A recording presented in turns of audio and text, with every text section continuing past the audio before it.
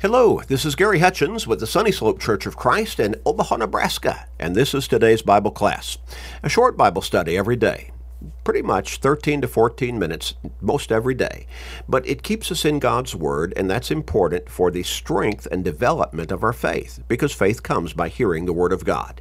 It's also important to keep us in a focused relationship with our God and also upon our soul salvation. So we encourage you, share these studies with everybody you can. There are people in your life who need to become stronger in their faith. They need to come closer to God. Help them by sharing these studies with them every day through Facebook friends, text messages, and other technological means. You may help somebody turn their life around and ultimately get to heaven. So make that commitment and start sharing today. We want to get back into our line of thought and study, and we're talking about a very basic, fundamental doctrine of New Testament Christianity. And yet it is one that is widely confused as far as how people understand it. And we're talking right now about the basic fundamental of baptism, that fundamental doctrine as to how we become a Christian. And we're focusing really upon, is it sprinkling? Is it pouring? Is it rubbing some water on a baby's forehead? Or is it immersion?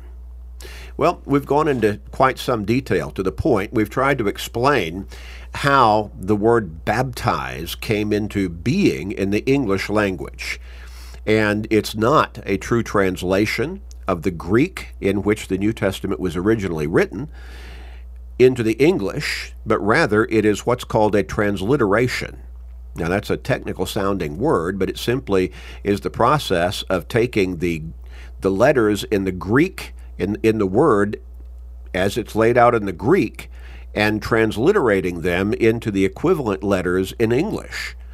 Now the problem is, that's not a true translation. That's creating a new word in the English.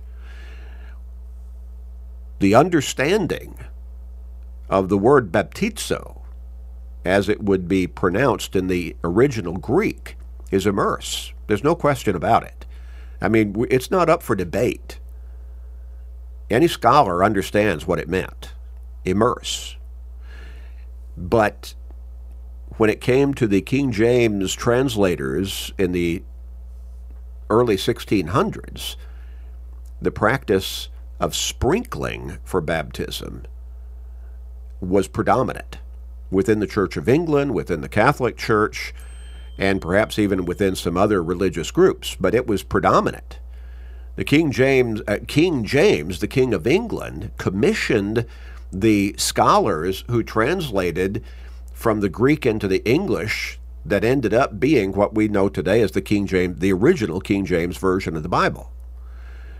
Now, when they came to that particular Greek word, baptizo, which meant immerse in the Greek, King James, their king, had been sprinkled. Sprinkling was what was being practiced within the Church of England, and that was the official church of the state, the government-sanctioned Church of England. And so most everybody in England had been sprinkled. So they were in a bind. Well, they did not translate the word from the Greek, baptizo, which meant immerse, into the English word sprinkling, or sprinkle, or pour, because that would have been absolutely erroneous by the rules of interpretation, or translation, rather. So to have translated it into a word that did not mean what the Greek word meant, and the Greek word, again, there's no question, that's immerse. But what was being practiced was sprinkling at that time, in the early 1600s. So they simply made up a new word. Now, is it a matter of interpretation? What the word baptize really means? What it meant as it was originally written down in the New Testament scriptures in Koine Greek? It's not a matter of interpretation. It's not a matter of confusion. Any scholar knows what it means In the Greek, it means immerse, submerge, bury, plunge, dip. It does not mean sprinkle. There's a different word in the Greek for sprinkle. That's rantizo. There's a different word for pour. It's keo. It means, in the Greek, immerse. And that's all that it means. It does not mean sprinkle. It does not mean pour. And there's the basis, the primary basis for the confusion as to the mode of baptism, the action of baptism. How should we baptize? There's no question, if we simply follow the original language, it's by immersion. Pouring, sprinkling, those are innovations of man. And that's not Scripture. That's not God's Word. Now, what do the Scriptures show as the example that we should learn from for baptizing? A person does not need to know Greek to understand baptism. We can read it in the English translation of the New Testament, and from the examples that are there, we can understand how people are supposed to be baptized, how they were baptized in the first century. A person does not have to know the history of the English Bible to understand what God requires to be saved through baptism. All we need to do is open up God's Word and read the verses, the Scripture texts, for themselves. What does the Apostle Paul say? 2 Timothy 2 and verse 15, study to show yourself approved unto God, a worker who does not need to be ashamed, rightly dividing or handling correctly the word of truth, God's Word. And this is key, this is really fundamental, we need an open mind. If we have been wrong in our understanding about baptism, we need to have an open mind to learn what the Bible truly says, and we need to be receptive to obeying what it really says. We need to have that mind of being in subjection to God's will, because that's His Word. Acts chapter 8 and verse 31. And we need to have some common sense as well. Isaiah 1 and verse 18. Common sense? A whole lot of people are lacking in that, aren't they? And there have been times in my life when I didn't use proper common sense, and I think we could probably all say that. But when it comes to our soul's salvation, when it comes to following God, God's way, we need to use common sense when we're trying to interpret the Scriptures.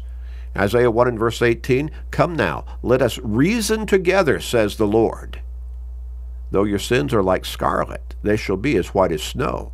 Though they are red like crimson, they shall be as wool.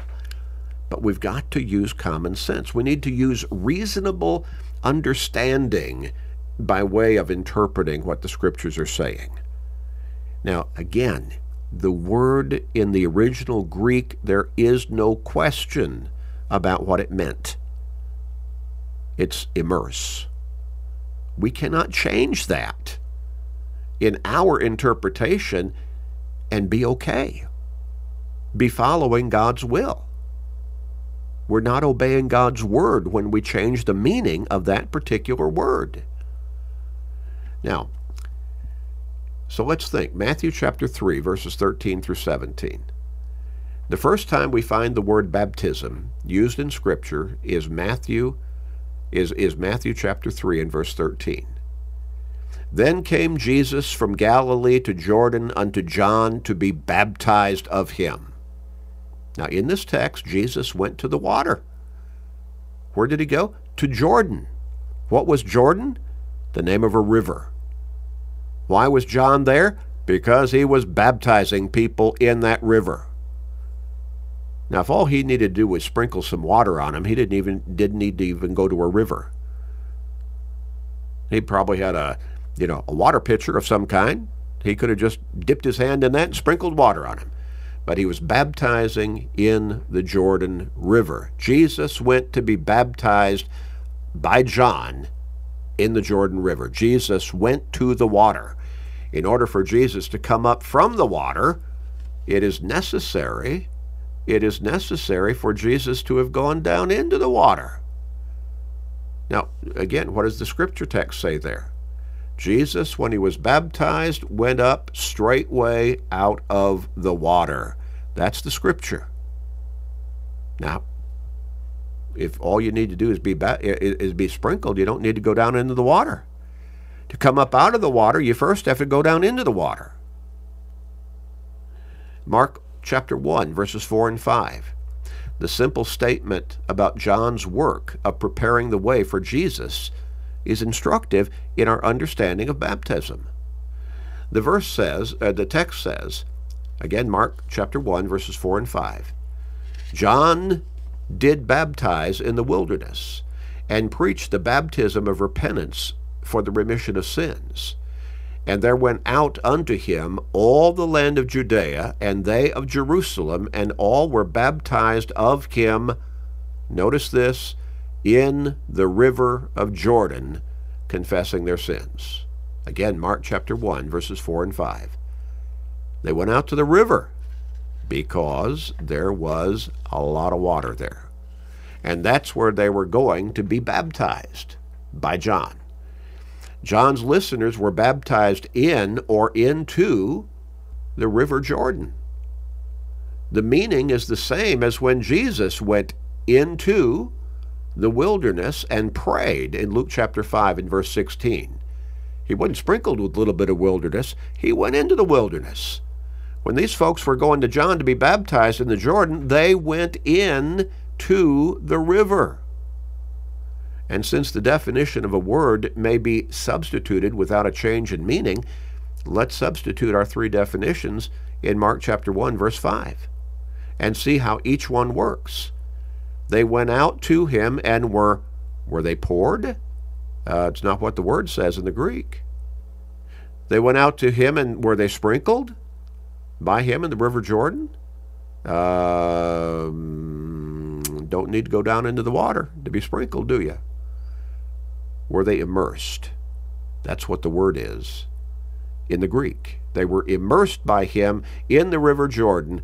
That fits. That fits.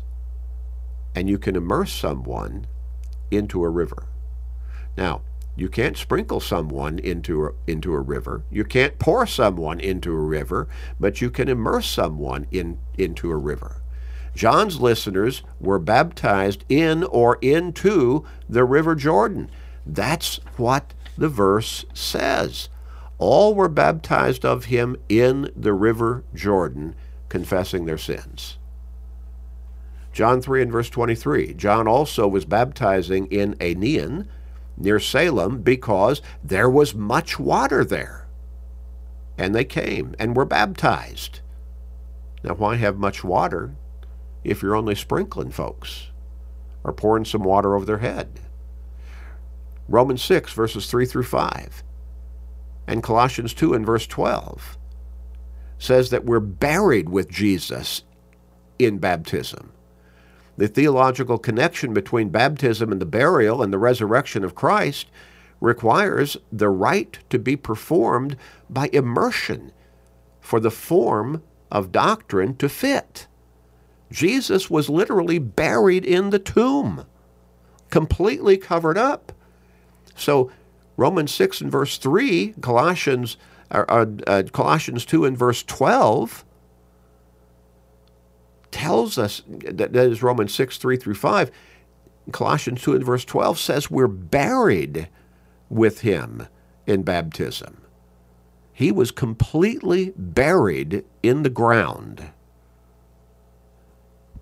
Then for the form to fit, the instruction on baptism here in Romans 6 verses 3 through 5, Colossians 2 and verse 12, both texts of which say buried in baptism, then we have to be completely covered up in the water. But that's not hard to understand, because that's what the very word means. There's no need for all the confusion. But the devil's very skillful in confusing people, if we let him. We'll look a little bit further and deeper next time. Let's pray. Father, help us to understand. Help everybody to understand what baptism really is.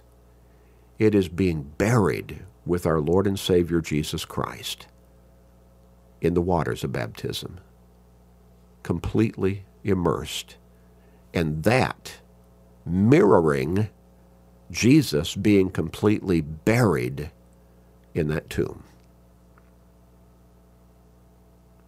Please help us, Father, and be patient with us. Please forgive us and hear our prayer. In Christ's name, amen.